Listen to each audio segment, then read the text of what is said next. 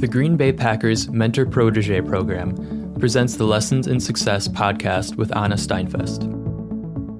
Every week, we will bring you the strategies and resources you need to build your business and add knowledge and expertise in order to have a profitable future for your business. Here's your host, the administrator of the Green Bay Packers Mentor Protege program, Anna Steinfest. Hello, everyone, and thank you for listening to our new episode of the podcast Lessons in Success.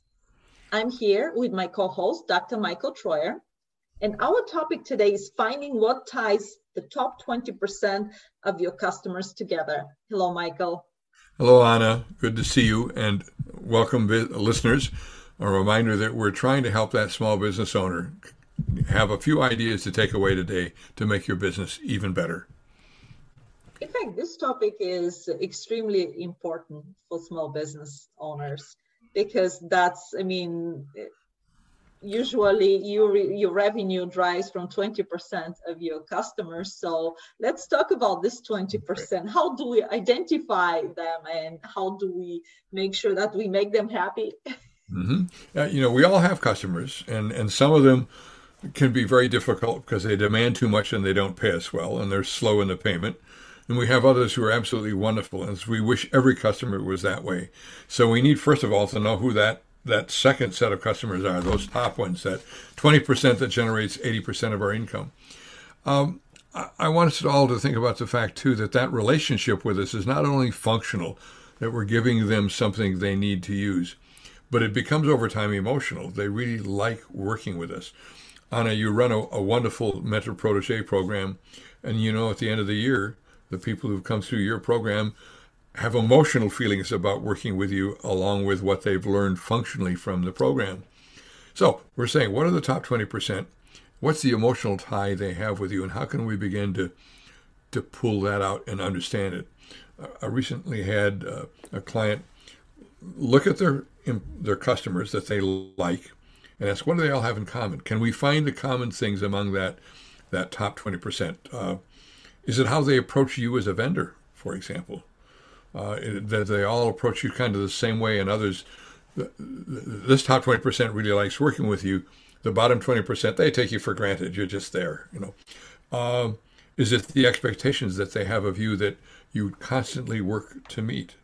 That might begin to separate them. Do they have values that you believe in, and they see that you have the same set of values? We mentioned a while back in a conversation the need to have a win-win. You'll find customers who believe in a win-win, and you'll find customers who want to take advantage of you. Well, that begins to separate out that top 20%. Do they trust you? Do they have confidence in you? Do they pay on time? Those are all the attributes we can attach to customers and begin to say, what's that top 20%? Any other thoughts to add in terms of how we might look at that top 20%? Well, I know that in the past we had one episode where we shared how you grade your customers also, because a lot of times when you talk about grading, we mentioned that, you have to consider the margin, profit margins and things like that. But there's a wonderful book, The Pumpkin Plan.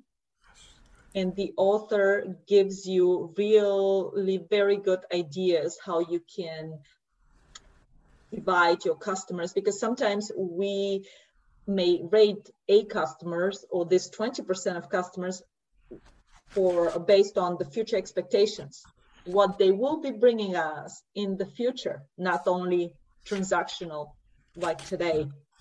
Also, what kind of referrals they can do for us. And Michael was absolutely correct when he mentioned that make sure that your culture and your values are very, very similar, because you will be happier transacting with people with similar values than your own company, rather than people who disagree with your values and your culture. People come to you and they need a product or a service. And that's the functional side. But as you just said, Anna, that trust, that comfort they have with you, the confidence in the values that you share, that's the emotional connection. And think about the fact that these 20% who feel that way about you, they're talking about you as a firm. They're telling other people, well, if you need that, you go over there to that firm to get it because they're so great to work with. They take such good care of me. I can think here in town of a place I go to get tires repaired or put on my car. They're interesting individuals. They're not touchy-feely by any way of speaking of them, but they do such a good job and they're so quick. You still end up having this crazy emotional connection. It's a family business, and you like them for who they are and the efficiency with which they get it done. And underneath, they also appreciate you coming in because they recognize your face. That's building a customer base that's selling your firm to others. I tell everybody, go to this firm for when you need those services. So, and just this 20%, once you identify this 20%, also, it is important you can multiply it. Mm-hmm. So every single time you have a new client, and if you identify that this client is part of your 20%, this 20% can grow, not only being 20% in the other bottom percentage, you can fire them. Yeah, yes. Talked about it in another episode, but we just wanted to make sure that you really truly focus on your top customers. And I know that some of you probably will say, hey, you know what, Anna, I really want all the business I can. Yes, for a while, but to be honest with you, after a while, you will see that some of your bottom clients, they will drain you. Yes. We've talked in a previous podcast about the, what's the term? Opportunity cost. There we go. You spend a lot of time getting customers to join you when, in fact, they take too much time. And you could have gotten 2 of the top 20% customers. As Anna's suggesting to you also, think about now as you're looking at a prospective customer. I've often been asked a question by clients, how long should I keep working on this relationship I want with this firm? How many times should I go visit with them and when they haven't bought anything from me yet? Well, you need to ask now, if I look at my top 20%, do they match up? Mm-hmm. Or are they likely to be in the bottom 20% as a customer?